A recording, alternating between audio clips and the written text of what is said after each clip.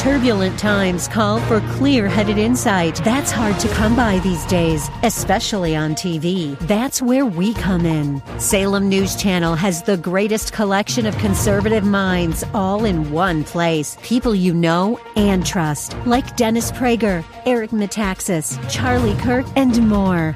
Unfiltered, unapologetic truth. Find what you're searching for at snc.tv and on Local Now, Channel 525.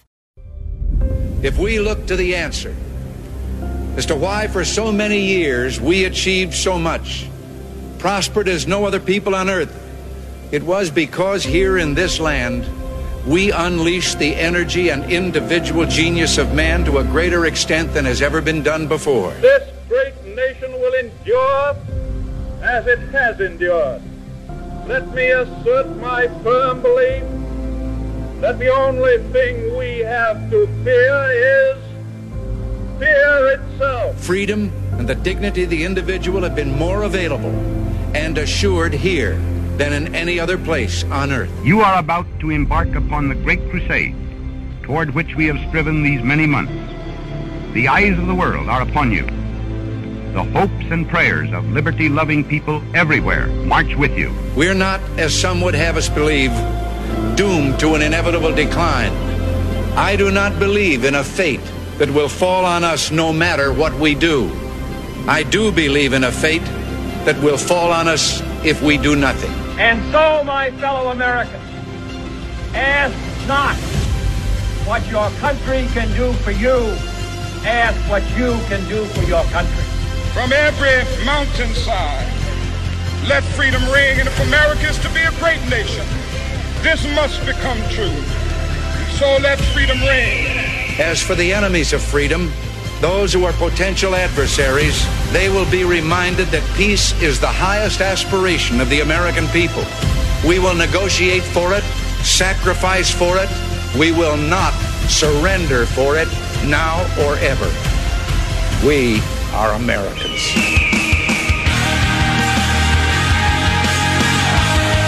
This is Always Right Radio on AM 1420. The Answer. Here's your host, Bob Frantz. Yes, indeed. Good morning to you. 10 minutes after the hour of 9 o'clock, and we're underway on this Wednesday. It's the 30th and final morning of the 11th month of the year of our Lord 2022, and we've got a lot of work to do today. Coming up in about 2 hours, top of hour number 3, Jack Windsor will join us to tell us the latest of what's going on at the Ohio Press Network, the latest from the State House, the latest from the General Assembly, and perhaps beyond that. That'll be at 11:10 this morning. First 2 hours are all ours. I've got a lot to say, and I'm sure you've got a lot to offer as well. So we'll speak and we'll listen to one another over the course of the next 2 before we get to Jack Windsor. If you don't get in during the first 2, good news, we got 3 more after all of that. I'll be hosting the Dennis Prager Show today, so I'll be there from noon to 3 live on the Salem News Channel, the Dennis Prager website, and of course from 1 to 3 live here on AM 1420, The Answer. So, they went and did it. You knew they would.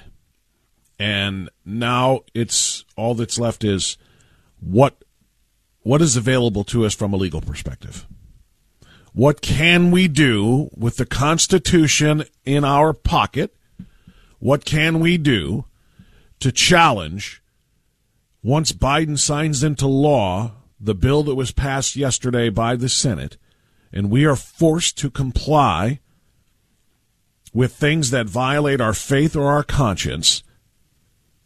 What legal recourse do we have? What legal recourse do people who are asked to participate in, perform, contribute to same-sex weddings, what recourse do they have from a legal perspective? That's literally all we have left to talk about now.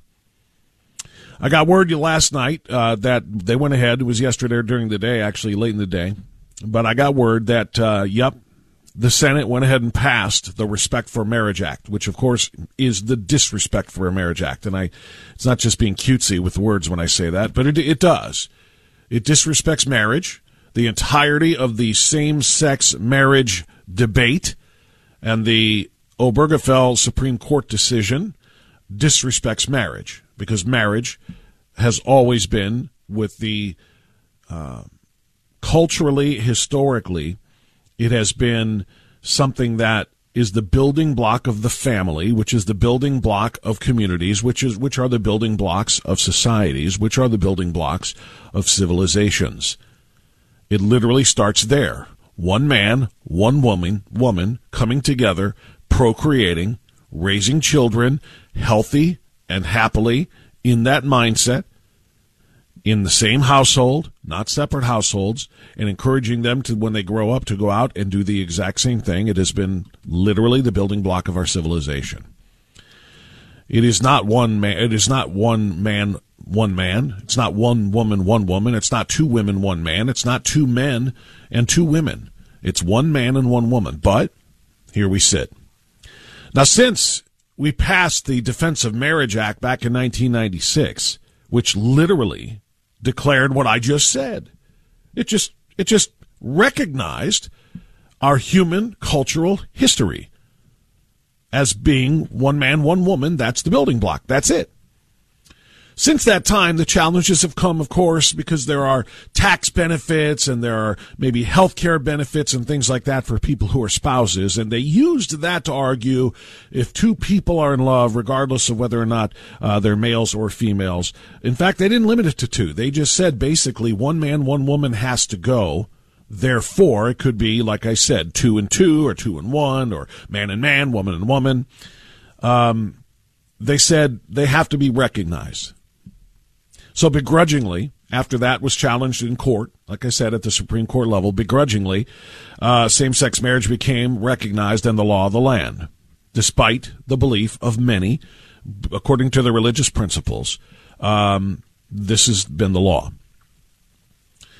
Regardless of how the quote-unquote Respect for Marriage Act, which was just passed by the Senate yesterday, thanks to 12 ridiculous, offensive, non-Constitution-believing Republicans joining the Democrats who already fit all of those descriptions. If this had not passed, if this bill had never been taken up, nothing would have changed for same-sex marriage partners. Nothing would have changed. This bill was wholly unnecessary if your goal is simply to protect same-sex marriage. It was never going to change anyway. This was unnecessary, which makes it all the more aggravating. What this does, however, is it takes away the protections that were offered in DOMA, the 1996 Defense of Marriage Act, for people who have consciences and faiths that prohibit them from wanting to participate or contribute to or recognize, etc., these unions as quote-unquote marriages. I've been talking about this for the last couple of days. The First Amendment is sacrosanct. The freedom to practice religion without it being established, Congress not making a law establishing a religion, but the freedom to practice religion is sacrosanct. It literally must be recognized. There's a reason it's the very first provision of the 5 provisions in the First Amendment to the Constitution. Freedom of speech is equally sacrosanct. I don't have to say something, if I don't want to say it, with punishment waiting for me if I choose not to, punishment by the government. I shouldn't have to say anything, much less produce something and participate in something that I find objectionable. That's free speech. Free speech includes the freedom to say nothing and not be forced or compelled to speak. This is all so enormous. What happened last night, and this is, of course, going to get signed by Biden, what happened last night, because they were supposed to have this vote tomorrow. They were hearing suggested amendments yesterday, and all of those were voted down. So they were supposed to have this tomorrow, but they couldn't even wait. What happened yesterday and what will happen when Biden signs this is that we will have less protection in defense of our rights guaranteed us by the Constitution than we did before. There's no other way to say it. Here's how the Alliance Defending Freedom press release says it. Alliance Defending Freedom Senior Vice President of Strategic Initiatives Ryan Bangard regarding the U.S. Senate's passage Tuesday of the deceptively named Respect for Marriage Act, a bill that does far more than enshrine same-sex marriage into federal law by intentionally jeopardizing the religious freedom of millions of Americans who have sincerely held beliefs about marriage. Quote, "This dangerously cynical and completely unnecessary bill is a direct attack on the First Amendment. It does nothing to change the legal status of same-sex marriage anywhere, but it undermines religious freedom everywhere and exposes Americans throughout the country to predatory lawsuits by activists seeking to use the threat of litigation to silence debate and exclude people of faith from the public square." Today, the Senate has chosen to disregard legitimate concerns about the undeniable harms of this bill. If the Senate truly cared about protecting religious freedom, it would have included comprehensive amendments proposed by Senators Lee, Rubio, and Lankford. ADF remains committed to ensuring the First Amendment protects the rights of all Americans and to defending those who will likely be targeted because of this legislation. End quote. That statement from ADF could not be more clear. There is no ambiguity whatsoever. It is direct and it is correct. This is a direct attack on the First Amendment. Again, and I said this to Pastor Chris Long from the Ohio Christian Alliance on Monday, we need to point out that both of those provisions of the First Amendment, both of those protections, religion and speech, are under equal duress here. I'll point it out again just because I feel like it needs to be said, because most of the responses to this have been on the religious side. But you don't have to be a person of faith to not want to participate in something that you disagree with. It can just be something you decide. So I'll say this again. The protections outlined in the First Amendment are not stacked, meaning one does not need another to exist. Freedom of speech doesn't need freedom of religion to be protected. You understand? Freedom of religion is, as I said, sacrosanct and extraordinarily important, but so is freedom of speech absent religion. I don't have to say anything I don't want to say, and if I choose not to say it, I shouldn't be faced with prosecution or civil action backed by a new law passed by a radical Congress and signed. And that, by the way, that part matters. A radical Congress, not a radical Democrat Congress, which I might have said had this been straight party line vote. But no, just a radical Congress, because it includes radical Republicans, including radical, repugnant, reprehensible Rob Portman, that is. Rob Portman sold out Americans, sold out families, sold out his Bible, sold out his values when he changed on this over 10 years ago. And now, despite the threat to the First Amendment to the Constitution, his devotion to his own personal, selfish family considerations superseded, took precedent over his belief in the Constitution. But it wasn't just Portman. Tom Tillis of North Carolina, Susan Collins of Maine, Richard Burr of North Carolina, all of these individuals need to be summarily drummed out of the Senate. They need to be primaried and removed, never to be seen nor heard from again. They are literally saying the Constitution doesn't matter to us.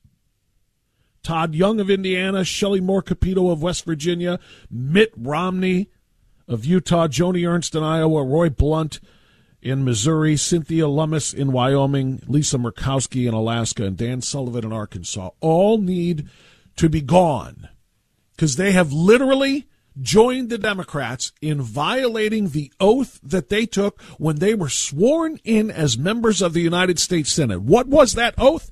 To protect and defend the Constitution, the same oath that the president has to take. Protect and defend the Constitution. With this passage of this bill, soon to become this disrespect for marriage law, they have literally cast the Constitution aside. Or, if you want to be more graphic, they have taken that sacred paper or parchment and they have put it through a paper shredder, then put that paper shredder through another paper shredder. And then they set that paper shredder on fire. You understand that? This is the First Amendment. This is the Bill of Rights. This is the Constitution. They swore an oath to protect and defend it, and now they have literally destroyed it. We're going to be talking about this a bit this morning, 216-901-0945 and 888-281-1110. Before we do anything else and take our break, friends, patriots, please stand. You haven't abrogated your oath to the Constitution, nor have I. So let's stand and let's put our hands on our hearts, let's face our flags, and let's do our Pledge of Allegiance. If you are a believer in any of the nonsense that just went down yesterday, you don't know what liberty stands for. You have no idea what those stars and stripes represent. You are exempted from the request to stand and pledge your allegiance to something you do not believe in. As for the rest of us, however, I pledge allegiance to the flag of the United States of America and to the republic for which it stands, one nation, under God, indivisible, with liberty and justice for all. 9:24. I welcome your thoughts on this development, but we have more stories to get to coming up as well. Always Right Radio on AM 1420, The Answer.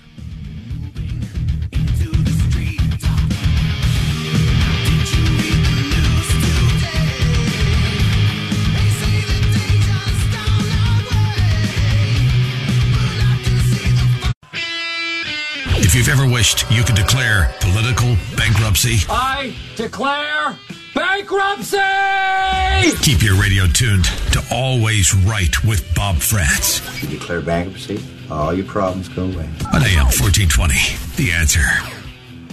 Okay, 9:35, Always Right Radio on AM 1420, The Answer. Thanks so much for being with us. We'll take your phone calls, 216-901-0945 and 888-281-1110. We've got a lot of time for you this morning because we have a guest at 11:10 with Jack Windsor and not before then. So plenty of opportunities for you to be heard today.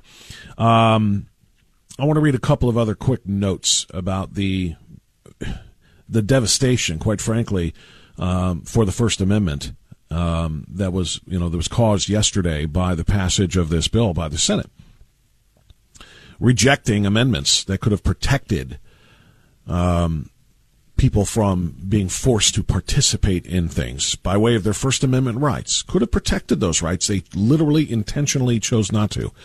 So a couple of the responses. Albert Mohler said the new amended Senate bill, the common sense bill that protects Americans' religious liberties, actually does no such thing. The amended language includes vague assurances that the legislation will not violate religious freedom, but it mostly assures us that the bill will not do what no one claimed it would do, such as require congregations and churches to solemnize same-sex marriage. That's not the same thing. That's not protecting religious freedom simply because it says that churches and synagogues don't have to host gay wedding ceremonies. That is not the same thing at all. The Wall Street Journal described it this way. The Senate passed landmark legislation protecting Americans' access to same-sex marriage, solidifying rights that were established in a 2015 Supreme Court ruling. Lawmakers voted 61-36 to approve the legislation, which is intended to codify the ability of same-sex and interracial couples to get married. Again, there is absolutely no need nor reason for this bill in its entirety, but specifically to include interracial couples. Why? They threw interracial couples in there so that any legislator who voted against it can be called effectively a racist. What's the matter? You don't like black and white people getting married? You racist? There is nothing on the books, and there is no one calling for any kind of limitation whatsoever on interracial marriage. They threw that in there for the same reason they named this deceptively the Respect for Marriage Act. Because it's optics. It's all about optics. You don't want to be called a racist for opposing interracial marriage. And then, of course, who could possibly oppose respecting marriage? This is the Respect for Marriage Act. This is what we should have, is respect for marriage. Isn't that what it's all about? A dozen Republicans joined the Democrats in favor of the legislation, as we have noted. And just one more quickie here. This one is from, I've got a lot of great reactions here, Christopher Bedford, who wrote this for Fox News. He is the executive director of the Common Sense Society. It's one that I don't think is a very highly populated society, unfortunately. Every state in the Union will now be required to recognize the marriage laws of any other state in the Union. In practice, this will signal the Californication of American marriage laws. States from Montana to Texas, Florida, Washington would be governed by the most radical marriage laws of the most radical state. With a simple and barely debated vote, the Senate has destroyed state sovereignty on the country's central institution, which is marriage. The private religious organizations most immediately affected will be those that do business with the government. The designation might draw images of road crews and other government contractors, but in reality will extend to those religious nonprofits that assist the government in its social services, potentially including adoption agencies, prisoner rehabilitation clinics, and immigrant shelters. And while the law does not explicitly deny grants and licenses to charitable religious organizations, it does repeal the Defense of Marriage Act without replacing its protections, leaving religious organizations far more vulnerable to the arbitrary acts of zealous bureaucrats. The jaws behind this law are twofold, and we'll wrap it here. First, state attorneys general may bring civil suits against those they believe are in violation of the laws. Second, any person who is, quote, harmed, end quote, by a violation of the law may bring a civil action against their neighbor. The result? Every man, a Jack Phillips, the Colorado baker who spent a decade embroiled in frivolous yet life-altering legal harassment from both private activists and the state itself. Every man will be Jack Phillips. The result will be a nearly impossible to traverse legal regime that can reach into your conscience from all angles. Both religious liberty and fundamental federalism are in the hangman's noose. I couldn't say that any better. I'm very interested in your reactions to this, your concern over this. 216-901-0945 and 888-281-1110. Let's go to Kent and say good morning to Marty. Marty, thanks for joining us on Always Right Radio. What say you, sir? Good morning, sir. How are you? I'm well, thank you. Wasn't it Oberlin College that also had something similar with a bakery, just out of number one?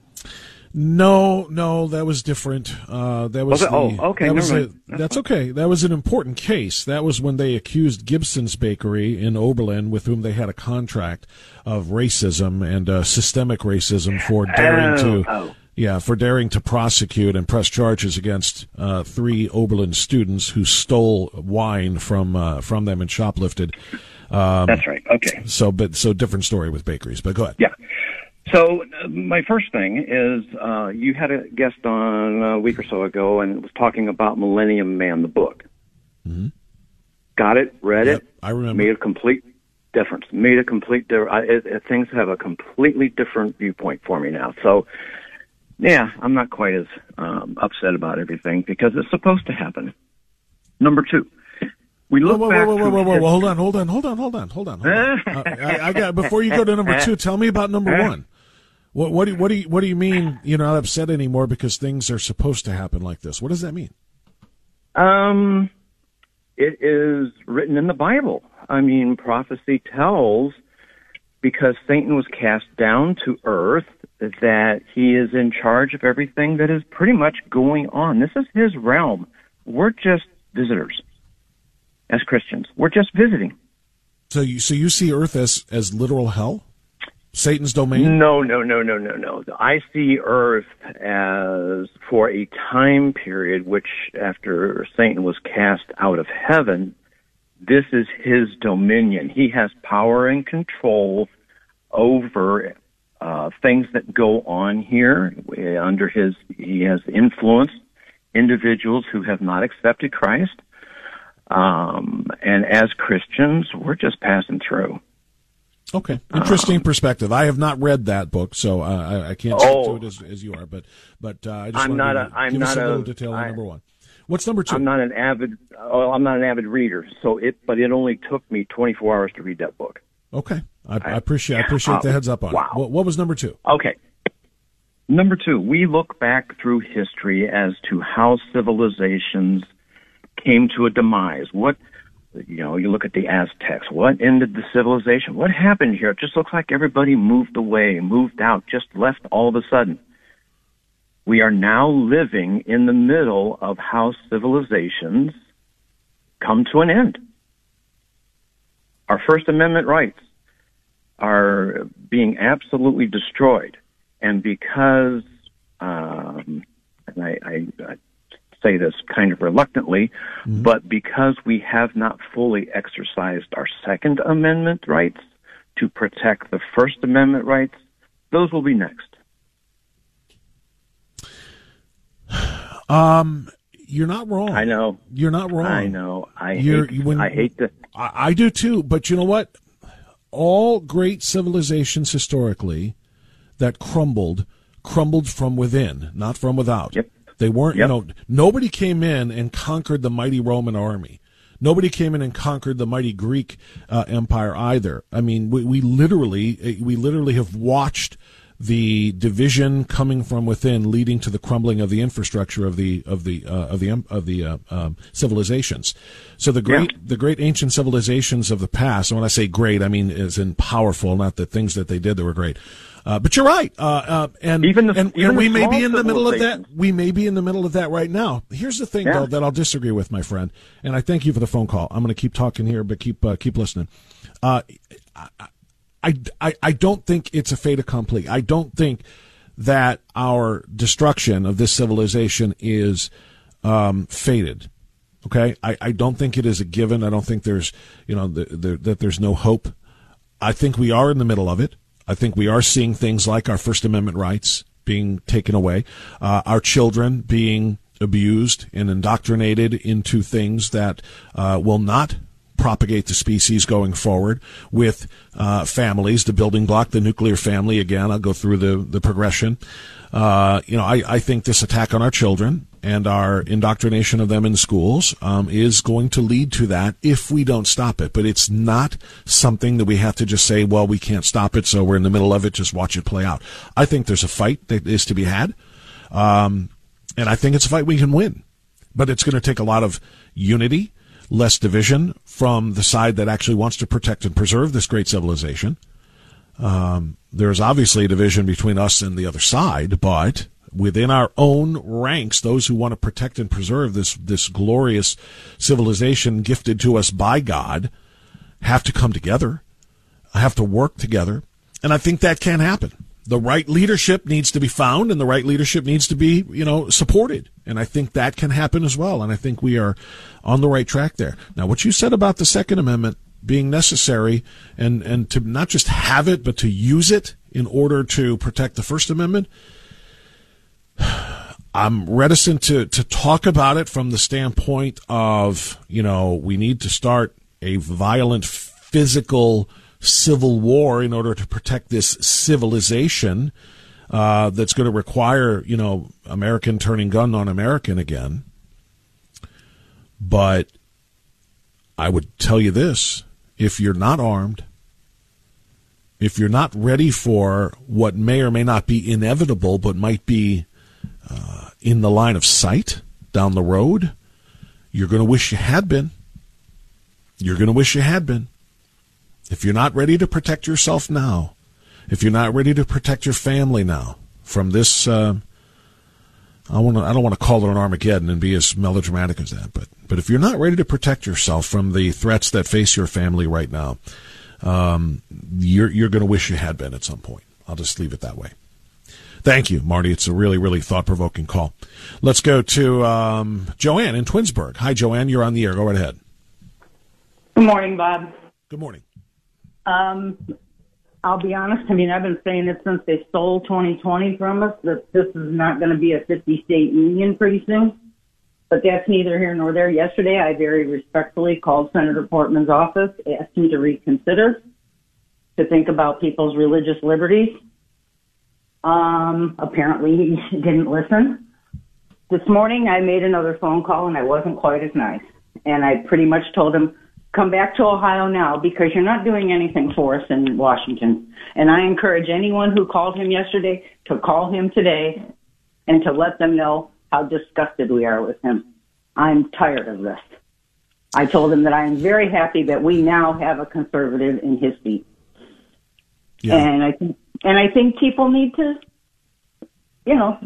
people need to let him know. I mean, I am. Well, the real difficulty here, of course, as you realize, is he doesn't care whether you feel betrayed by him or whether you're angry with him, because that's one of the reasons he resigned. So he doesn't have to answer to you anymore. He can do these things on his way out the door, selfishly thinking about himself and his son, himself and his family, instead of the people that he represents, the constituents of the state of Ohio and of the United States of America and the Constitution he swore an oath to protect and serve. He can do that without ever having to worry about you again. He can say, I got messages here, I got voicemails, I got emails from people saying they don't like what I just did. I will never have to hear from them again because he's gone in a month. And so, it's sickening, but I still felt this need to have to say something. I know. You just need to... Yeah, and and I pretty much, you used to be an English teacher, correct? Yeah. I mean, isn't the fact that you have to put the word gay or same sex in front of the word marriage alter the term marriage?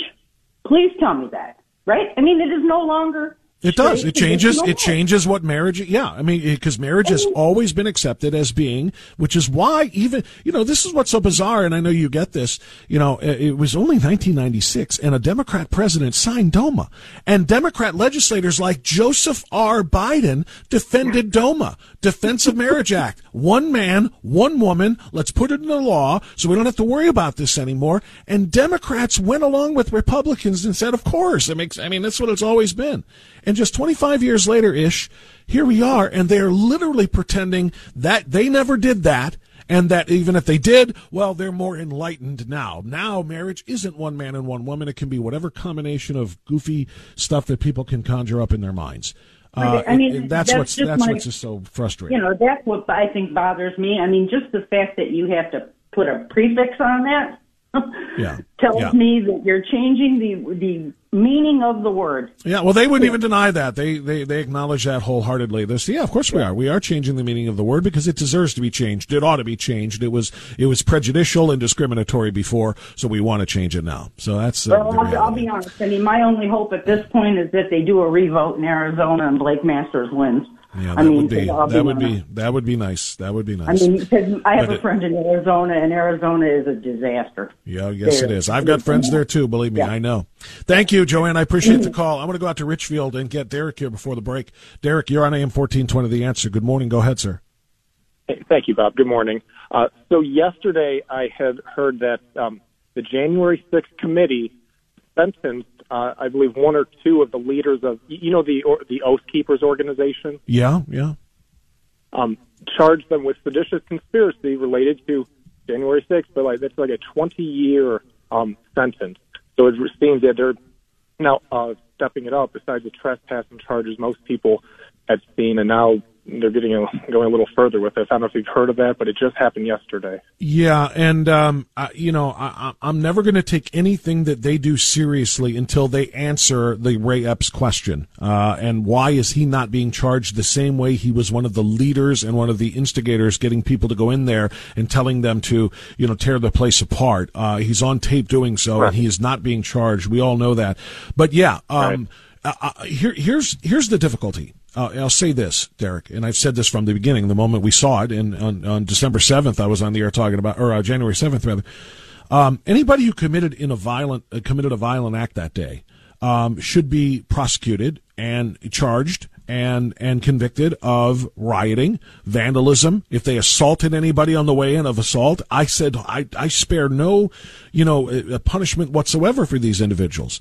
But number one, it has to be very specifically what's the word I'm looking for, to the crime. It has to be very specifically related to the crime or relevant to the crime, and that's not the right word I'm looking for. Number one. Number two, it needs to be their constitutional rights to a speedy trial need to be respected, and they have not been. And number three, and this is the most important part, if we're going to start prosecuting rioters who commit those very acts, then damn it, I want every one of those who smashed windows, set fires, assaulted cops, threw rocks at them, and bottles of and bags of urine, and all of the things that they did for an entire 4 or 5 month period of time in the summer of 2020 to face the same thing. I want those people put in jail for prison for years. I want fair and equal treatment under the law. That's what I want.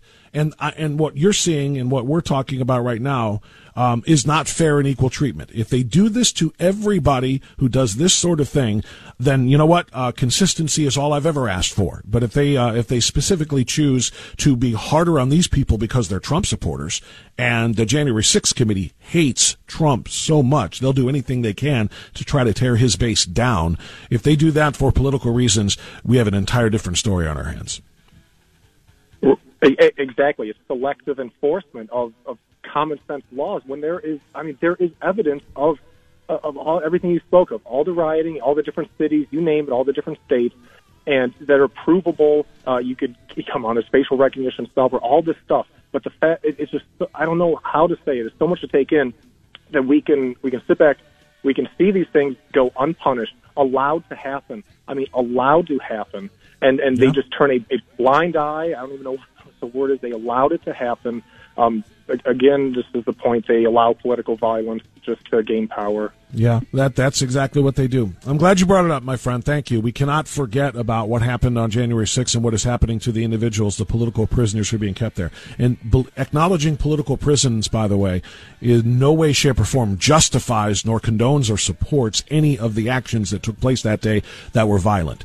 Very different, of course, than the quote-unquote trespassers who followed an open door. The police officer stood off to the side and said, "Go on in, just don't break anything, okay?" Literally invited in. Those people shouldn't be facing anything.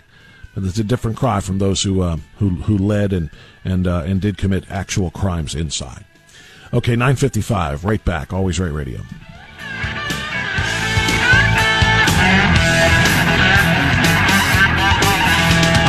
You can play that.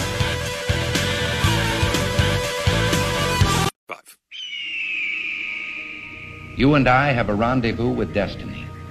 We'll preserve for our children this, the last best hope of man on earth, or we'll sentence them to take the last step into 1,000 years of darkness.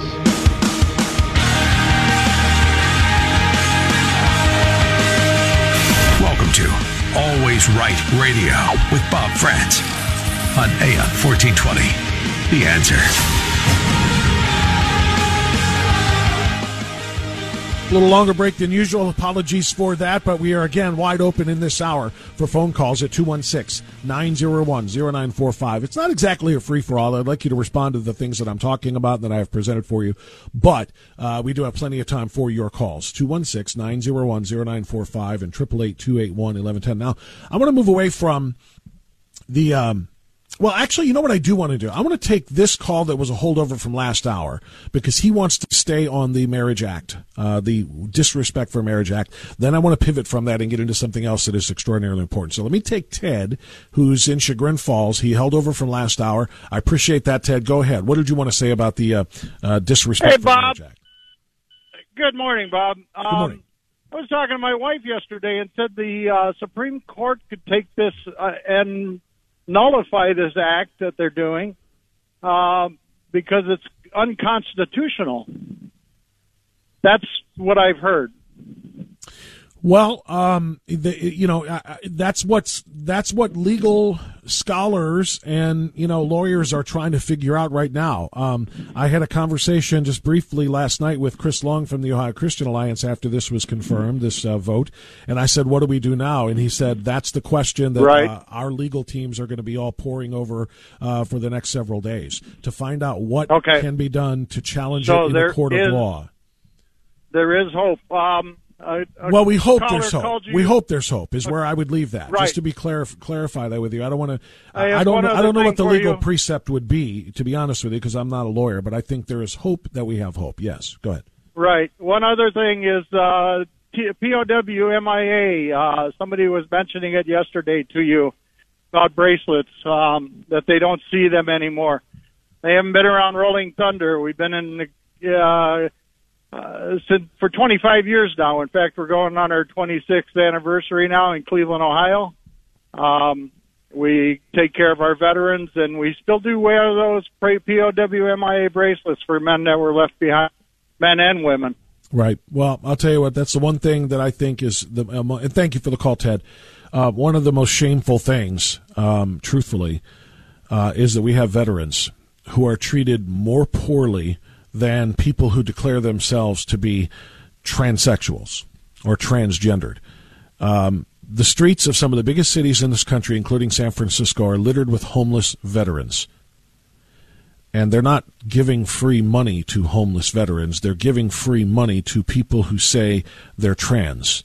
If they're trans and they're poor, they get free money. Did you hear that story?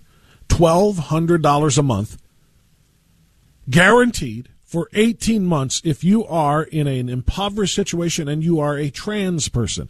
That's going on in San Francisco. My first response to that was, wait a second. What have you ever done, any big city, to say there's an extraordinary number of veterans who are homeless and impoverished and can't make ends meet and that are suffering from PTSD and have a higher suicide rate than any other part of the population, including and especially those who are declaring themselves to be trans. Nothing is done. So I'm glad you're not forgetting. I'm glad you're still promoting and pushing and wearing bracelets to support POWMI and, yes, of course, to keep our veterans in mind. Thank you for the call, Ted. I wanted to get that in before I get into this. Now, I wanted to it's not terribly dissimilar from the first story because we're talking about freedom. It's just instead of freedom of speech and freedom of religion, which is what the first story was, I want to talk about academic freedom, and I want to talk about physical freedom, because these things are seriously in jeopardy still because of the ongoing pressure by the CDC, the NIH, the Dr. Fauci's, the Rochelle Walensky's, and everybody else to continue to push for new lockdown measures, or at the bare minimum, new shot mandates, a return to masks. They're trying to restart the pandemic that Joe Biden himself said was over just about 2 months ago. There was a terrific piece here about the academic freedom issue, which literally is the most important thing when it comes to our COVID knowledge, our COVID responses, our COVID opinions, and the decisions we make as to whether or not we want to go in public places, wear masks, no masks, take shots, no shots, and so on and so forth. The academic freedom issue here is integral because we make our minds up based on some of the science that we hear. But as you know, we were only allowed to hear certain science during the whole of the last 2.5 years. The science that said, go take these experimental shots. We'll let you know how they work out in a few years if you're not dead yet from that shot, if you haven't had severe blood clotting, strokes, palsies, heart issues, myocarditis, and pericarditis. If those things haven't already waylaid you, we'll tell you how it worked out. Because the bottom line is there are a lot of scientists who are telling the truth, that we are literally the experiments. We are the experimental group. And the unvaccinated are the control group. And let's go through this. Stanford professor Jay Bhattacharya, author of the Great Barrington Declaration, has put out a piece saying that academic freedom is dead. And all of those who have stood up to the regime now face a deeply hostile work environment. That impacts them at their jobs, but it impacts you because if you can't hear from them, you only hear from the CEO of Pfizer, who cha-ching is more worried about cha-ching profits and money cha-ching by pushing new variants of the shots cha-ching on you because of the variants of COVID-19 that have cha-ching changed cha-ching. That's all they care about, and the government is complicit with it. That's the only people you're allowed to hear from. When you take a position that is at odds with the scientists who are running the show, then you are accused of scientific heresy, and your life becomes a living hell. Speaking at the Academic Freedom Conference at Stanford's Graduate School of Business, Bhattacharya, who previously described lockdowns as, quote, the most catastrophically harmful policy in all of history and the single worst public health mistake of the last 100 years. We have a high clerisy that declares from on high what is true and what is not true.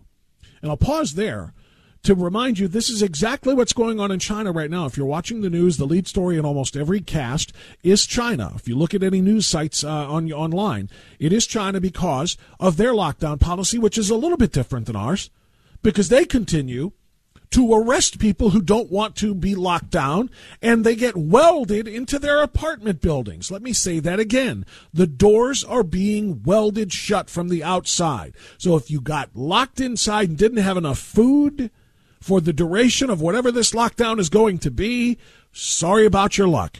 You're going to starve to death. This is why the people of China are rising up against the CCP. This is why they're rising up against Xi Jinping, and it's why the Chinese Communist Party is dropping heavy, heavy hammers on those people. Don't get excited, Paul Pelosi.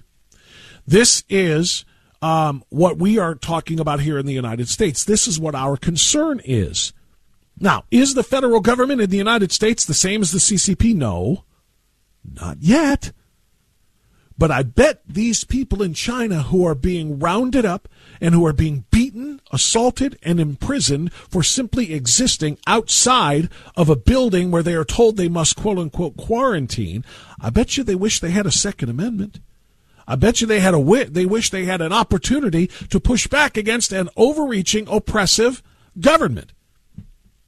That is why our country, that is why the founders of this great nation gave us our Second Amendment, for exactly that reason, so that we can fight back. No matter how many times Joe Biden wants to say it's, well, how many rounds do you need to kill a deer, and play his stupid hunting analogy games, the reality is we need to be able to protect ourselves against criminals, both foreign and domestic, both civilian and government.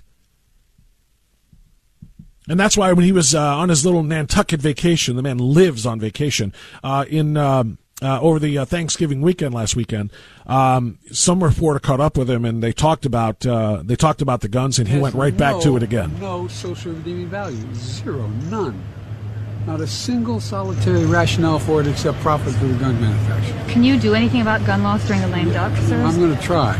What will you try and do? I'm going to try to get rid of assault weapons. During the lame duck? I'm going to do it whenever I got to make that assessment as I get in. He's going to try to do away with assault weapons again. He said there is no reason whatsoever to have a semi-automatic weapon, which means he doesn't want there to be any guns at all, because virtually every gun is a semi-automatic weapon.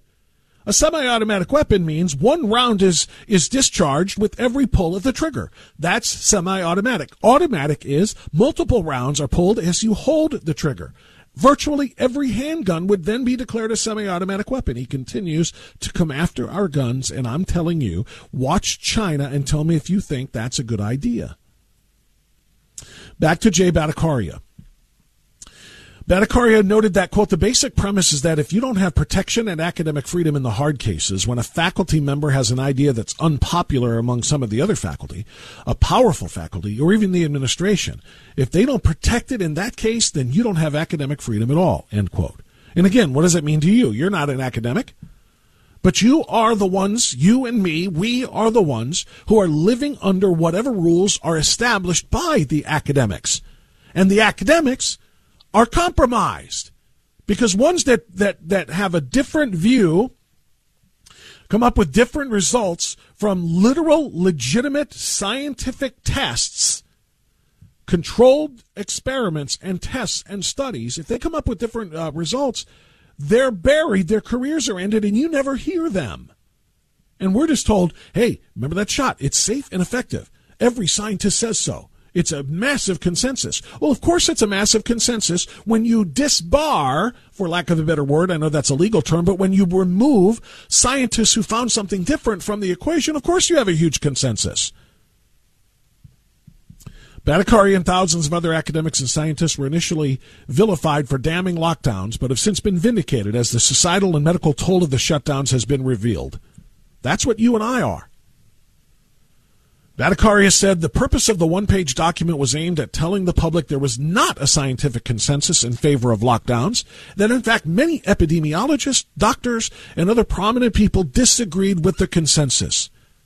He then described how proponents of the declaration were systematically frozen out of discussions and debates.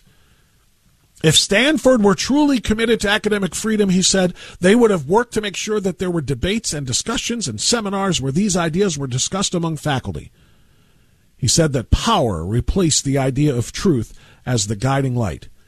When you have somebody like Anthony Fauci saying unironically that if you question me, you're not simply questioning a man, you're questioning science itself. That's an exercise of raw power where he places himself as the Pope of science, rather than a genuine desire to learn the truth. And I'm not even done, because now we have to talk about the dilemma of the unvaccinated, people like you and me. We'll talk about that as we continue. Always Right Radio on The Answer. 10:35, Always Right Radio continuing. Jack Windsor coming up in a half an hour at about 11:10. We got a lot to talk about at the state of Ohio level.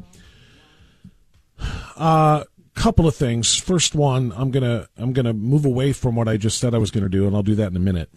And that is talk about the dilemma of the unvaccinated. If you're not paying attention, the world is still making declarations about the quote-unquote COVID pandemic, and there's a huge movement afoot in the United States to begin some of the same mistakes and repeat some of the same mistakes that were made the first time around. So I want to talk to you about a very important piece on that. But before I do, someone sent me Rob Portman's statement. My good friend Dan Ramada. I shouldn't just say somebody. I should identify Dan, because Dan Ramada is my co-leader of the Ohio network of Citizens for Free Speech. And free speech, of course, the First Amendment is under severe attack now. And as a matter of fact, it's not just under attack. As soon as the House votes to pass this Senate version, which just passed yesterday, and then Biden signs it, free speech will be dead. Free speech and freedom of religion will be dead because of this respect for marriage bill, which will then become a law. So yesterday, Portman issued this statement, and do yourself a favor, sit down before you hear it. Make sure you're not swallowing anything, because you'll choke on it. This is a momentous day in the state, and I am proud of my colleagues whose hard work made passage of this bill possible. The American people want this issue settled, and with the passage of this bill, millions of married couples will get the certainty and peace of mind they deserve by having their marriage protected. I'll pause there to tell you, he's full of crap. No one has any more protection now than they did before. This bill was wholly unnecessary. He continues. The Supreme Court acknowledged same-sex marriage as a constitutional right in 2015, yet current law allows states and federal government to refuse to recognize valid same-sex marriages. That is not happening in any state, much less the federal government. Again, you're making up a solution for a problem that doesn't exist. And why? Selfishness, that's why. He continues. The Respect for Marriage Act, which has already passed the House with bipartisan support, simply guarantees that a valid same-sex marriage from one state will be recognized by the federal government and other states. It ensures that valid marriages between two individuals are given full faith and credit, regardless of the couple's sex, race, ethnicity, or national origin. Once again, I'll pause and say, bullcrap. Bullcrap, Rob. If you had any guts whatsoever, you would answer the call from people like me and my team and come on the radio with me and discuss these things, but you don't. You're spineless and you're selfish. This is bullcrap. What do I mean by that? This doesn't just guarantee that valid same-sex marriages will be recognized by the federal government and other states, and valid marriages between two individuals are given full faith and credit. This bill and the language of this does not specify one person and one person, two people. It does not. It just says same sex, which means it can open the door to a host of other deviant, quote unquote, marriages that would be codified by this ridiculous law. Secondly, the idea that this Respect for Marriage Act guarantees valid same-sex marriages would be recognized by the federal government. It does so much more than that. It guarantees that people of faith and people of conscience are going to be punished if they don't go along with this. That's the element of this you refuse to address. Oh, wait a minute, until you address it with more misinformation in your final paragraph of this press release. Quote, throughout this process, I also listened to the concerns raised by religious organizations and worked with my colleagues to strengthen the religious liberty protections in the bill while still preserving the rights of same-sex married couples. A group of constitutional scholars who specialize in religious liberty have analyzed the bill and concluded that it does not pose new litigation risks to faith-based groups, but contains important protections that will now be enshrined into the law. Bullcrap. I don't know how one man can write this pack of lies and put his name at the bottom of it and still be in the United States Senate. This is not just about faith-based groups. All you did in this bill, or your team did, or the group of demonic Democrats and you 12 Republicans, all you did was say that churches aren't going to have to perform the weddings. Those are the faith-based groups you talk about. You did not say that individuals are allowed to take their faith with them into their own businesses and not perform services for same-sex unions. You have hung them out to dry. You have made it so that people can't make up their own minds as to whether or not they want to contribute to something that, whether because of faith or because of conscience, they just don't support. You've taken away freedom from people. He continues, I believe that the rights of same-sex couples can and must coexist with religious freedom protections, and that the rights of both groups can be advanced when people come together and work in good faith. I look forward to House passage and of this legislation and to President Biden signing it into law. You haven't done anything in good faith since you flipped because your kid said he's gay. That's it. You haven't done anything in good faith, Rob Portman, since your kid said I'm gay, and you said, oh, well, then I now support same-sex marriage. I opposed it. I declared it to be one man and one woman. I supported DOMA. But my son's gay. All of that is out the window. Constitution, bye-bye. Constituents, voters who put me here, see ya. The only thing that matters to me is my kid. That's selfishness. You have abrogated your oath to protect and defend the Constitution. Rob Portman, the end of your political career cannot come fast enough. The hell with you.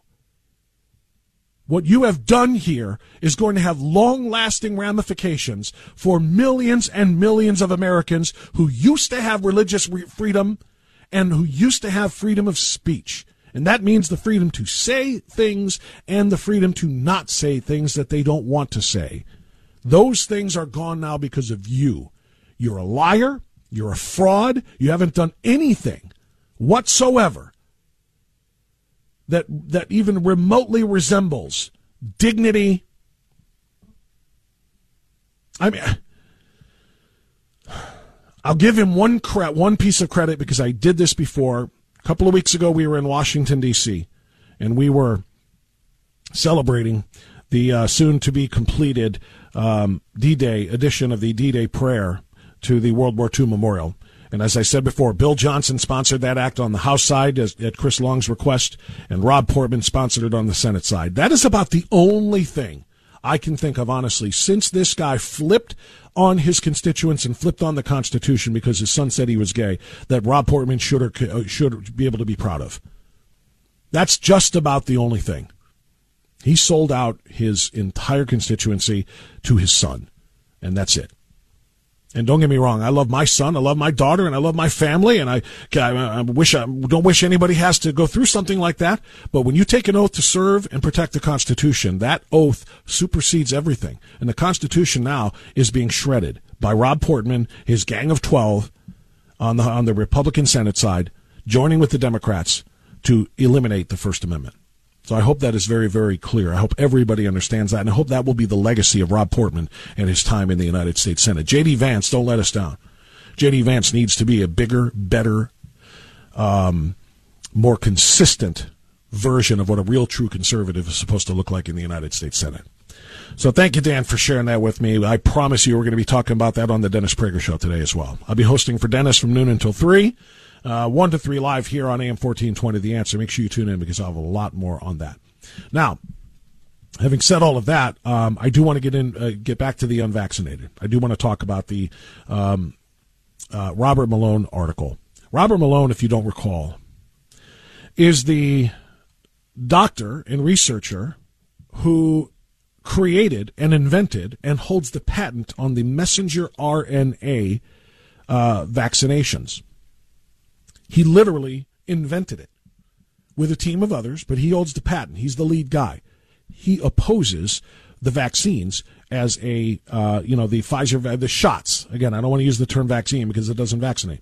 But the shots being used by Pfizer and Moderna and AstraZeneca and the other ones using a messenger RNA technology.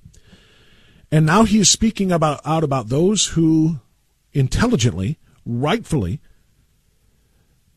refuse the profit shots against all of the pressure of our jobs, of the federal government, of our neighbors, of our friends, of our teachers, and everything else. With recent calls for pandemic amnesty, writes Robert Malone, from the groups who destroyed lives and businesses, closed schools, stripped away your freedom, and turned family, friends, and neighbors against each other, the unvaccinated and truth tellers find themselves in a pickle. This is you and me, probably.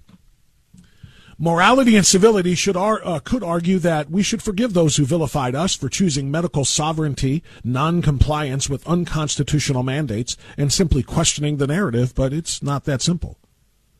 Some pro-vaxxers may have been legitimately uninformed and scared to blindly follow health guidelines and government mandates without question. But the mob mentality to demonize the unvaccinated and gaslight society into thinking we were the problem crossed a potentially unforgivable line. And by the way, they're still doing that.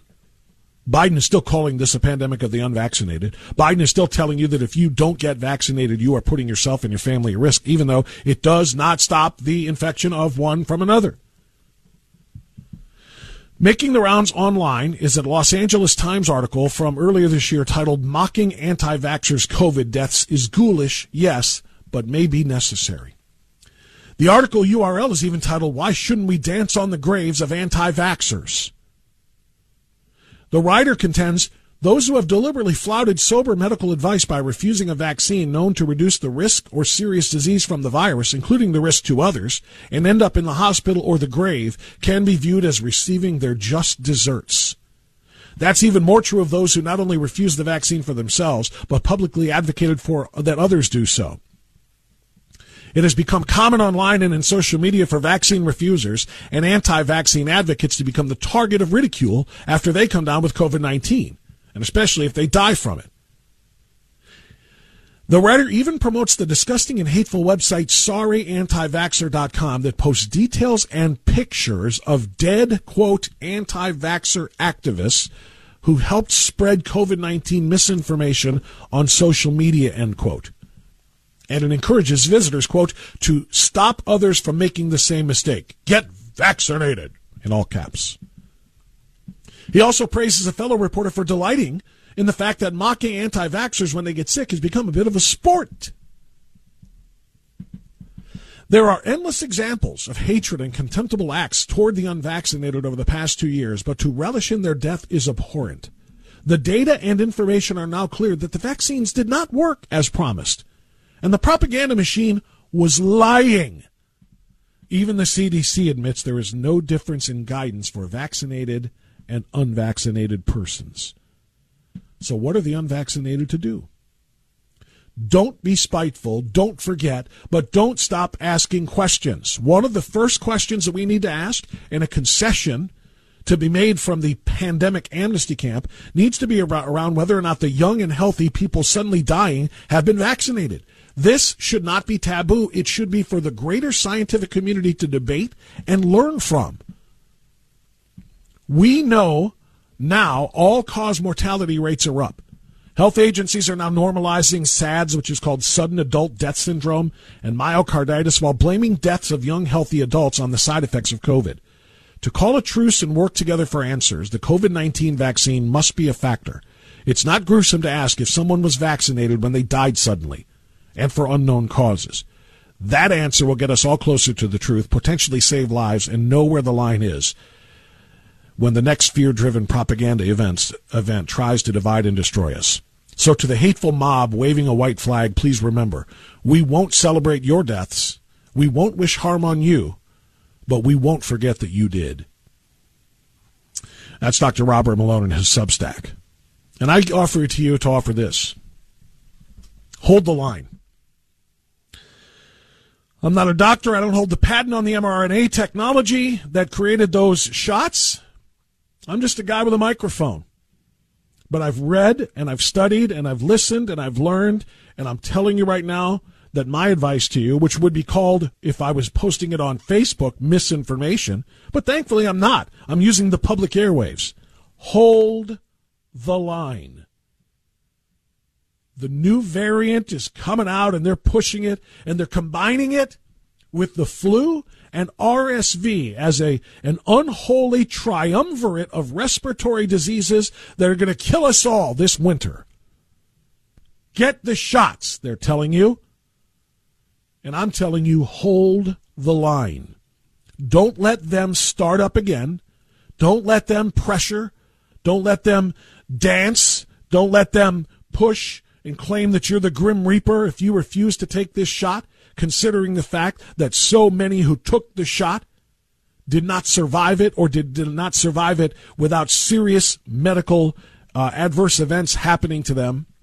Hold the line. If it doesn't inoculate you, it's not a vaccine.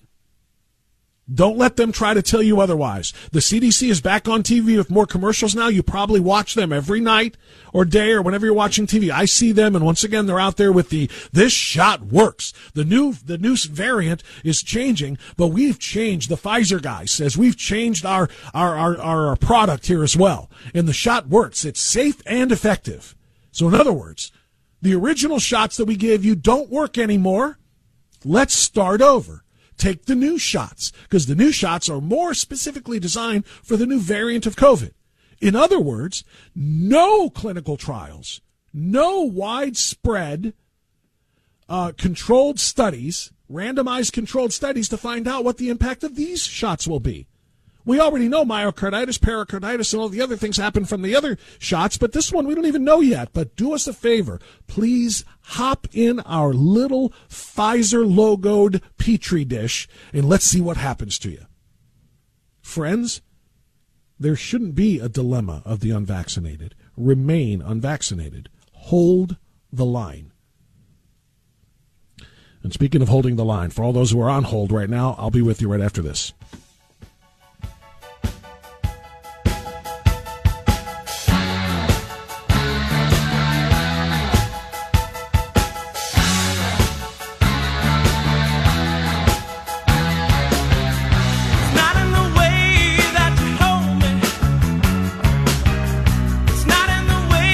Learn how you may donate.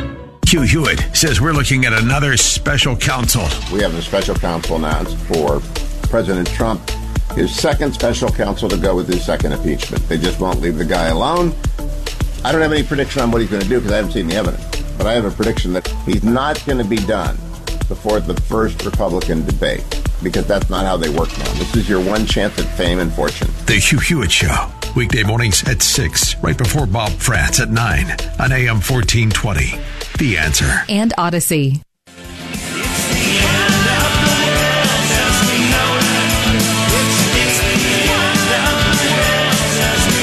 You know, it's not far off. Funny song choice there, but I mean, we're in a very, very, very strange place, in a very dangerous place. I don't want to say we're teetering on the edge. We're not necessarily on the precipice at the moment, but we're headed in that direction. TJ's in Cleveland on AM 1420, The Answer. Hey, TJ, go ahead, sir. Yeah, you know, Bob, last night on Tucker Carlson, he had a British doctor as a guest. Now, you got to remember, this British doctor was all in for the shots. He even did commercials on British TV. Well, shortly after his father received the shots, he died of a heart attack. So this doctor started to do a lot of research on the shot. And what he discovered, that people getting the shot in the first 6 months have a 23% more chance of a heart attack than normal, and 11% for the first 5 years. He says, to put that in perspective, that's a higher percentage of getting a heart attack than someone that's overweight and smokes 40 cigarettes a day. Now, that's pretty scary. Yeah. And like I said, this doctor really did his research. I liken this a lot, Bob, when I think of this shot. In Nam, they wanted us to wear a helmet all the time, a steel pot. And in the jungle, there's nothing worse. You can ask any grunt than having to wear a steel pot. We wanted to wear a soft hat. And the way we looked at it, this helmet is not going to stop a bullet. It may stop some little pieces of shrapnel, but we'd rather take the chance of being more comfortable and not wear it. But, in that case, they forced us to wear it. In this case, right now, they're not forcing us to wear a helmet, you might say. But that could change. Well, they are if you're a federal employee or a contractor working for a company that has any contract with the federal government. If you are a grunt, if you're a soldier, right now, if you're in the U.S. military, you know this, you are mandated to take that shot or you get booted out. So yeah, if you want to compare it to the helmet, they're mandating that everybody in the military now wear that helmet, regardless of whether it protects them or not. Bob, ask anybody in the military. They shot us up so much with stuff. Every time you'd go overseas, you'd get in the shot line. God knows what they were shooting us up with. Now, I was in the prime of my life in the service, and it seemed like I was getting sicknesses all the time. Since I left the service, I haven't been to a doctor since then, let alone a hospital, hardly. Yeah, it's a very and thank you, TJ, for the call. God bless you, brother. It's a very dangerous thing to think about that if you just blindly roll up your arm. Now, if you're in the military, you had no choice. They're deploying you. They're telling you you're going to have to get shots to stop malaria, all these other things you might deal with in the jungle. I get it. But people now don't have that. They're not going into combat. They're not going into high-risk zones. They're just living their lives. And they're being told, roll up that sleeve and blindly trust the government that tells you it's safe and effective. That's all you need to hear. It's safe and effective. Let's go to BJ in North Olmsted. Hi, BJ. Go ahead. Hey, Bob. TJ is very correct. I was a medic in the service. You're aware of that. And the inoculations we gave, we had no idea what they were going to do, and they were so overdosed with inoculations. But anyway, a year ago, I contacted what I thought was a cold, and I had the COVID shot. And my son took me to a clinic, and they tested me, and they said I had COVID. He took me to UH, and they kept me in the hospital for 10 days, and I survived. So thank God for that. But anyway, I asked the doctors and nurses, I questioned them, I made them aware that I had been a medic in the service, and I said, I have a feeling there's something more to this COVID shot. Without exception, the nurses and doctors said we were told to shut up. We're not permitted to discuss it. So there is something more going on. That's true. That's true. Because I got COVID 2 years ago in November of 2020. My whole family got it within about a month of one another. Ironically, we didn't all live together. Kids were on college campuses, and my wife got hers from work, and I don't even know how I got mine. But the point being that we all talked to doctors, and we all talked about the concerns and all of these things, and they literally said the same thing. They're not allowed to talk about it. I didn't get any shots, but they're they asked us, "Do you want the shots?" And we all said no. And when I said, "What about this, and this?" They all said, we're not allowed to discuss it. They're not allowed to give you their opinions on it. They're not allowed to do any. They're not. And thank you for the call, BJ. I think that's the tone that tells me I've got to get to the 11 o'clock news. But they're not allowed to talk about it because there are a lot of things that have to be kept secret. Back with Jack Windsor next on Always Right Radio, AM 1420. The Answer.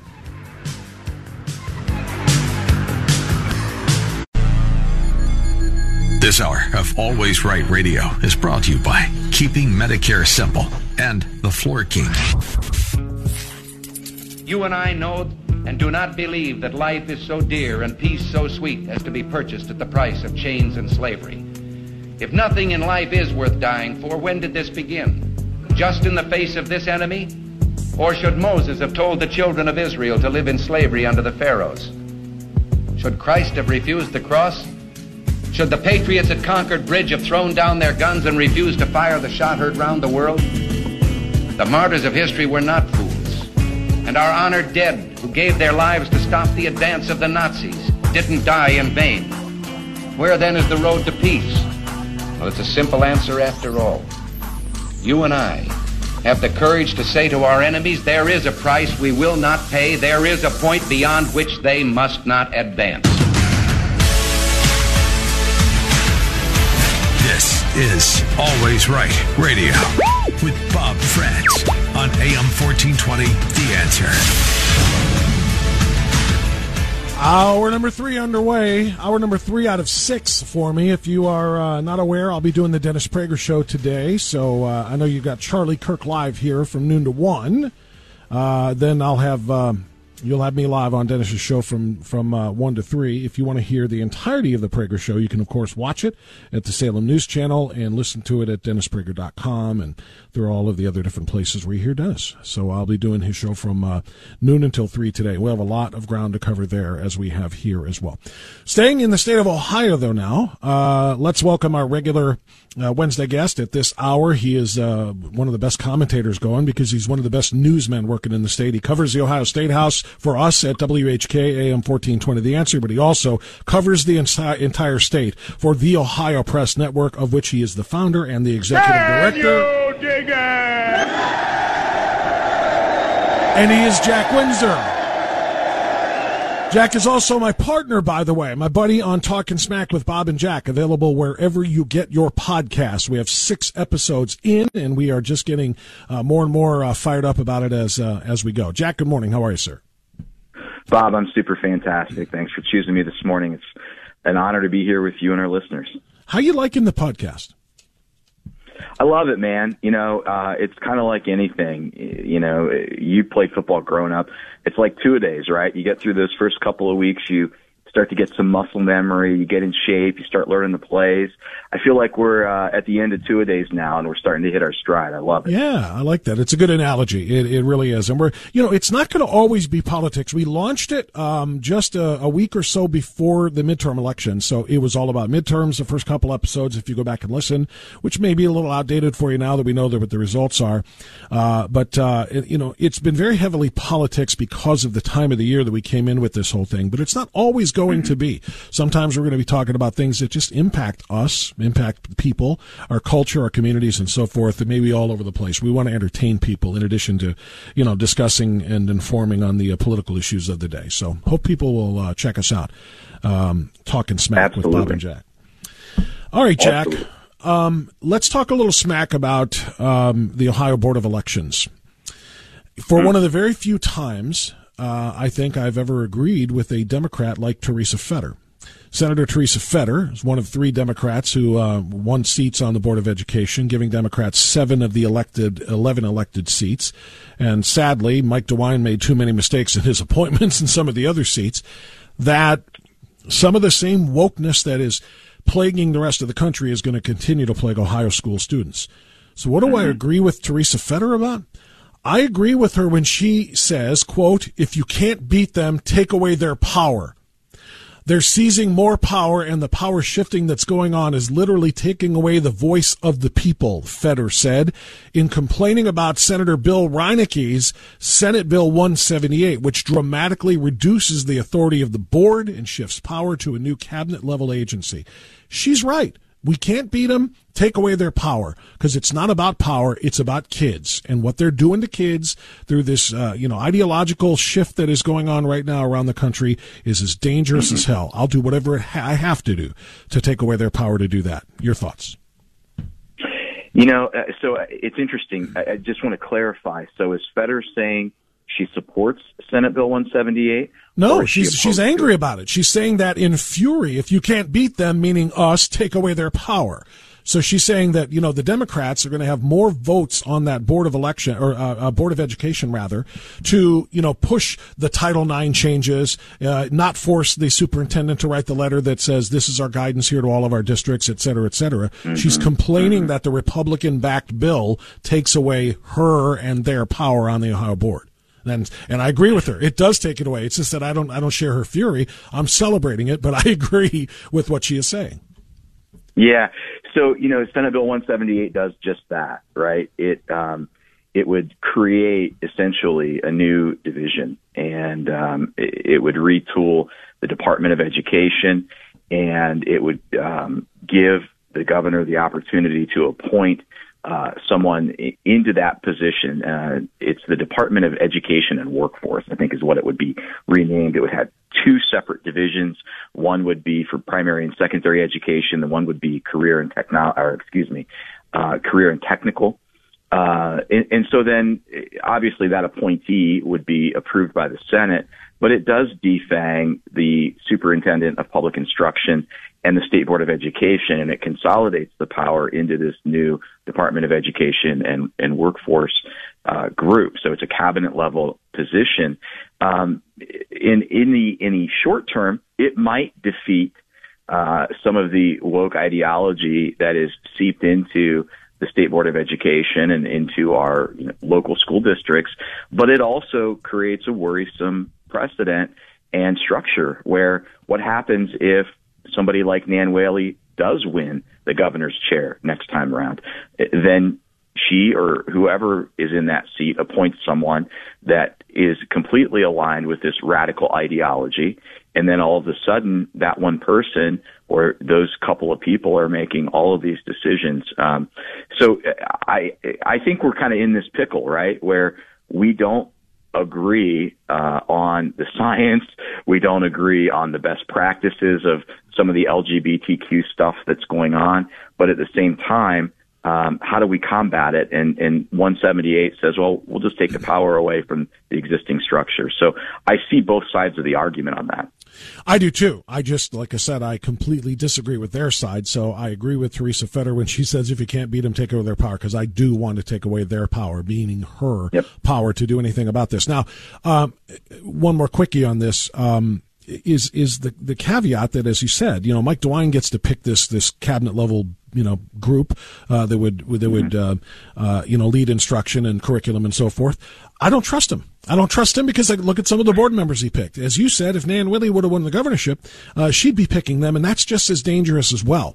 So you can't substitute one group of radicals, for example, on the Ohio Board of Education with another group of radicals at this cabinet level, a group that would be put together by this bill. So there's no guaranteed improvement here, but at least this gives an opportunity for DeWine in this particular case to take some steps, do some serious vetting, and appoint some people who are going to put the kids' best interest at heart, not just those of special interests like the LGBTQ community. Well, if my understanding is correct, Mike DeWine appointed Stephanie Siddons, who is the current superintendent of public instruction, and Siddons is kind of the godmother to this whole child methodology that is now the structure upon which our public education system operates. And let me just eliminate any confusion about the whole child. The whole child is the whole child as it sounds, and the public school system wants to have access and decision-making authority with respect to the whole child, not just reading, writing, math, and science, but every aspect of that child's life. And that's the problem. There are Republicans like Mike DeWine, and let's not get confused about him. Here's a guy who says he's a Republican, but believes in, quote, the benevolence of big government. This guy creates big government and spends taxpayer money just like a Democrat.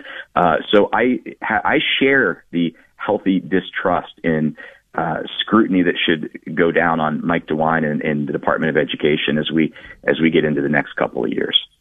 Jack, let's talk about Republicans. Let's talk about the Ohio Republican Party. Bob Paduchik, of course, has announced he's stepping down. That'll take place after December. Where does the party go from here? This is something that I've wanted for a long time. It comes too late as far as I'm concerned. That's why we have Mike DeWine making these decisions that you're talking about, because I think Bob Paduchik completely put his foot on the scale in that gubernatorial primary. We all know the reasons why. So where does it go from here? Who is in the hunt for the chairmanship, and how do you handicap it? Yeah, so I have three names that float to the top. First is Jimmy Stewart.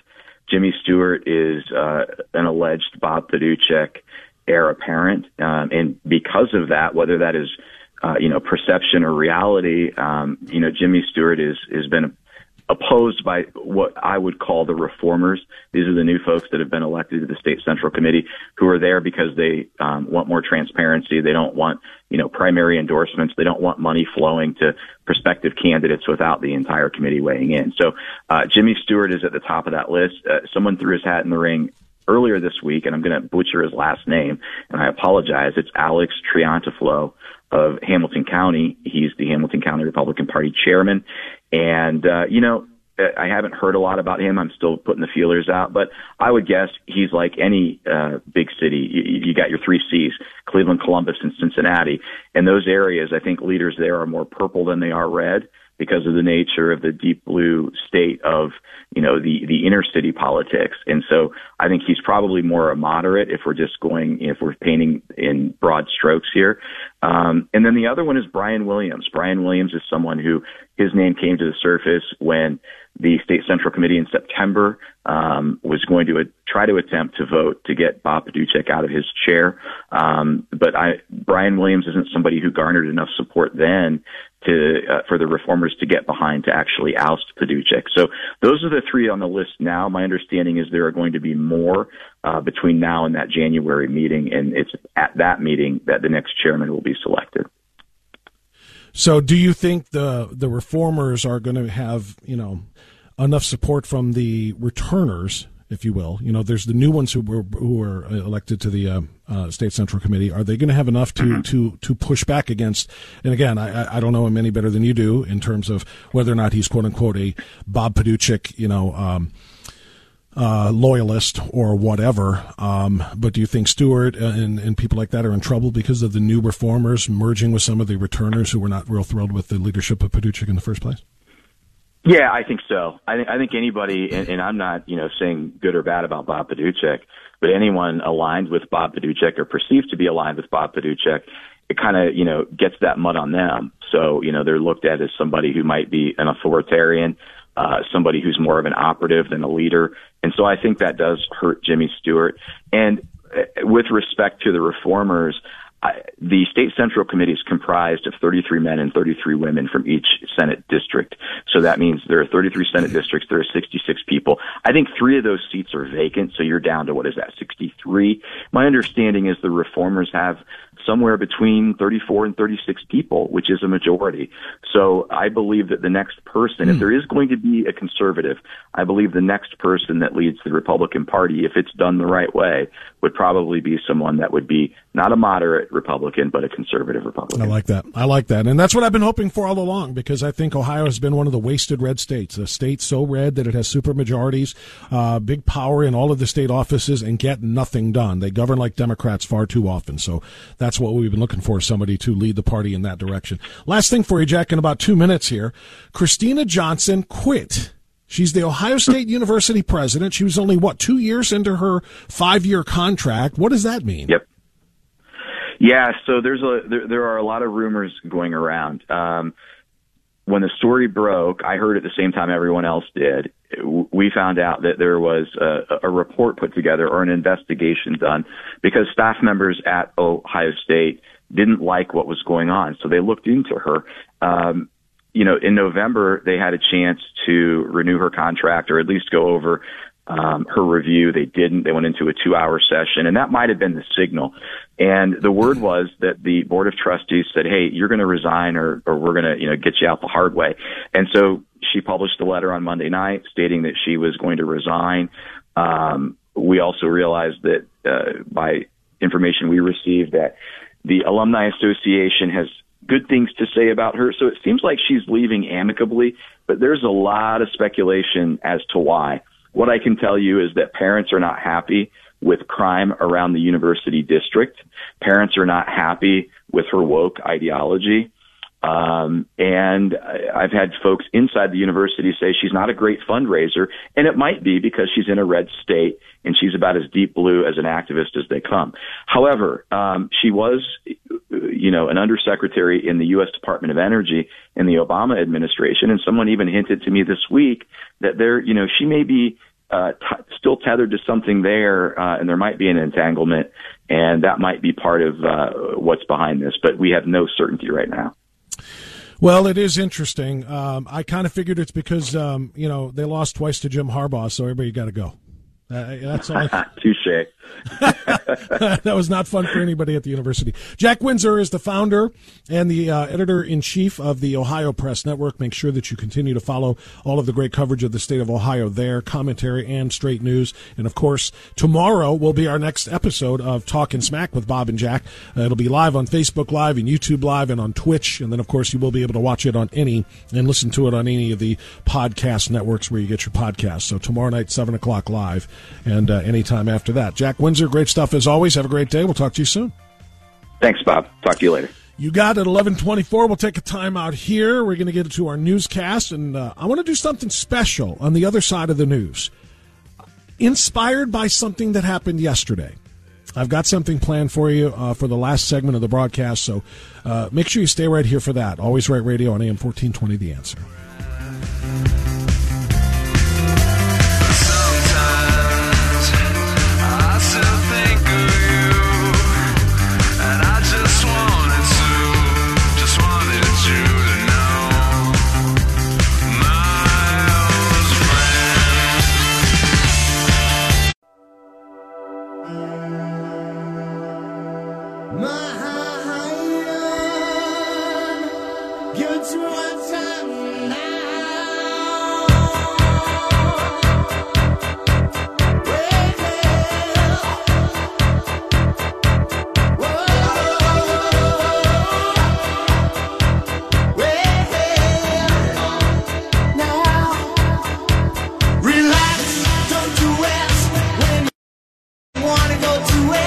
Miss something you want to hear? Check out the Always Right Radio podcast anytime at WHKRadio.com. All right, continuing. Final segment of Always Right Radio for this Wednesday edition. Thanks again to Jack Windsor, who joined us last segment. Good conversation, last half hour. Good conversation, as always, with Jack. And thanks to you for great phone calls as we try to make some sense out of what is going on in this country right now. And in particular, since the Senate yesterday, in a bipartisan fashion, decided to destroy the First Amendment. I was just reminded of, the conversation I had with Peter Kirstenau yesterday. Yesterday I talked to Pete, and just to introduce his new book and give him a chance to promote it, called The Devil's Weapons, I was reminded of Paul Harvey and his monologue that he did in 1965 called If I Were the Devil, in which he kind of listed all of the things, if he were the devil and were hell-bent on destroying the world, this is how he would do it. And it was just remarkable that he saw all of this coming back in 1965, because everything that he kind of said he would do is being done here in this century, here in this decade, and in the last decade. It has kind of progressed over the course of the last few decades. So he was spot on. Anyway, I played it yesterday because Pete and I were talking about it, and then I said, I'm going to go through this a little bit more in depth one of these days. I'm gonna pause after each of his predictions, and we're going to point out how it is literally taking place today. Well, I was inspired by that, and I want to do that now. I want to close the show with this. I'm going to give you Paul Harvey again, and we're going to talk about exactly what he meant and exactly what is happening in this country right now today. And we'll find out. Is the devil pulling the strings? Is the devil, as Paul Harvey said, literally making these things happen right now? Let's do this together. If I were the devil, if I were the prince of darkness, I'd want to engulf the whole world in darkness, and I'd have a third of its real estate and 4/5 of its population, but I wouldn't be happy until I had seized the ripest apple on the tree. The ripest apple on the tree. Meaning you and me, meaning the United States of America, the crown jewel of God's creation, the crown jewel simply because of what we have done with ourselves in 250 years to become the greatest force for what God stood for, good in the history of mankind. Continue. So I'd set about, however necessary, to take over the United States. I'd subvert the churches first. I'd begin with a campaign of whispers. With the wisdom of the serpent, I would whisper to you as I whispered to Eve. Do as you please. Right? The removal of God from the public square. The removal of God from the schools. The removal of God from your home life, from your mind. Following those rules that the church has set for you. I mean, aren't you tired of that? Wouldn't you rather do this? Do as you please. He said it to Eve, and original sin was born. To the young, I would whisper that the Bible is a myth. I would convince them that man created God instead of the other way around. Tell me that's not exactly what is happening in public schools today. Tell me that's not exactly what is happening in popular culture, in entertainment, in the internet today. God didn't create man. Man created this God. In his weakness and in his failures, he needed something to say. Well, it's all being controlled. It's all being managed by this cloud man that we're just going to call God. That kind of thing wins people over, sadly but truly, literally flipping people around. Paul Harvey said that in 1965. It is happening now. Fewer and fewer Christians call themselves Christians in the United States today than at any point since this country was founded on Judeo-Christian values. I would confide that what's bad is good and what's good is square. And the old I would teach to pray after me, Our Father, which art in Washington. How many people do you know? How many leftists in particular do you know that literally turn to the government for all of the answers to their questions, for all of the solutions to their problems, all of the money that they need in their poverty? Everything can be handled by the government. Big government is not meant to be worshipped. It is meant to serve the people and then get the hell out of the way. But it is literally, as Paul Harvey described it, people see the government as almost a deity. And then I'd get organized. I'd educate authors in how to make lurid literature exciting so that anything else would appear dull and uninteresting.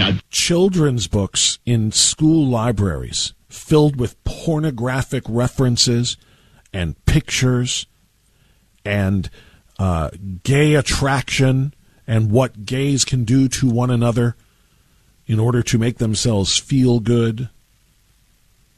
This is happening literally in children's literature. It's one of the reasons why the parents' rights movement has been developed, to try to push back against this. Threaten TV with dirtier movies and vice versa. I could just repeat it right there. Now, the one thing Paul Harvey couldn't talk about in 1965 because it didn't exist yet is the Internet. But Internet pornography available to anyone and everyone of any age and every age with the click of a button on a smartphone. And every child, probably over the age of 6 in this country now, has a smartphone and access to that. He talked about dirty movies. Multiply that times, to a factor of 10 or more, and you have the modern-day Internet. I'd peddle narcotics to whom I could. I'd sell alcohol to ladies and gentlemen of distinction. I'd tranquilize the rest with pills. The drug addiction that is going on in this country today is worse than it has ever been, including in the drug-crazed decade of the 60s in which Paul Harvey spoke. And they've gotten worse. They've gotten more and more deadly. Speaking of the opioid epidemic and specifically fentanyl, which continues to traffic over our southern border with impunity. If the devil were running the show right now, what would he do differently than this? I say nothing. If I were the devil, I'd soon have families at war with themselves, churches at war with themselves, and nations at war with themselves, until each in its turn was consumed. And with promises of higher ratings, I'd have mesmerizing media fanning the flames. The media in the 60s was nowhere near what it is today in terms of exactly what Paul Harvey just talked about there. Fanning the flames of division, stoking anger, stoking enmity among the races, among neighbors, among people of their churches, and more. He's exactly right. If I were the devil, I would encourage schools to refine young intellects, but neglect to discipline emotions. Just let those run wild. Until before you knew it, you'd have to have drug-sniffing dogs and metal detectors at every schoolhouse door. Which we do in many, many, many school districts. And yes, the earlier part of that is exactly right as well. Children thinking with emotions rather than with their brains. Children being taught to feel first. And what are they taught to feel? offensiveness. They're taught to be offended by anything that they find uncomfortable, and then they need to report that so that that offensiveness can be wiped out. Within a decade, I'd have prisons overflowing. I'd have judges promoting pornography. Soon I could evict God from the courthouse, then from the schoolhouse, and then from the houses of Congress. And in his own churches, I would substitute psychology for religion and deify science. I would lure priests and pastors into misusing boys and girls and church money. If I were the devil, I'd make the symbol of Easter an egg and the symbol of Christmas a bottle. If I were the devil, I'd take from those who have and give to those who wanted. The redistribution of wealth that is literally taking place right now under current leadership in the United States of America. Till I had killed the incentive of the ambitious. Until I had killed the incentive of the ambitious. Can anyone look around right now at the lack of workers, the lack of employees, at businesses forcing them to close or change their hours or pay $20 for a job that requires $5 worth of skill or talent? Look at all of the people sitting home. Why should I go to work if the government's just going to give me stuff? He saw this stuff coming in 1965. What'll you bet? I couldn't get whole states to promote gambling as the way to get rich. I would caution against extremes in hard work, in patriotism, in moral conduct. I would convince the young that marriage is old-fashioned, that swinging is more fun, that what you see on TV is the way to be. And thus I could undress you in public, and I could lure you into bed with diseases for which there is no cure. Including and especially children. In other words, if I were the devil, I'd just keep right on doing what he's doing. Paul Harvey saw this all coming in 1965. I hope we're paying attention, and I hope we know that literally the devil is running the show. And it's up to us to do what we can to stop it. That's all the time I've got for today. Thank you for listening. Thanks to my crew. We'll be back tomorrow. Dr. Everett Piper will be here. Have a great day, everyone. Bye-bye.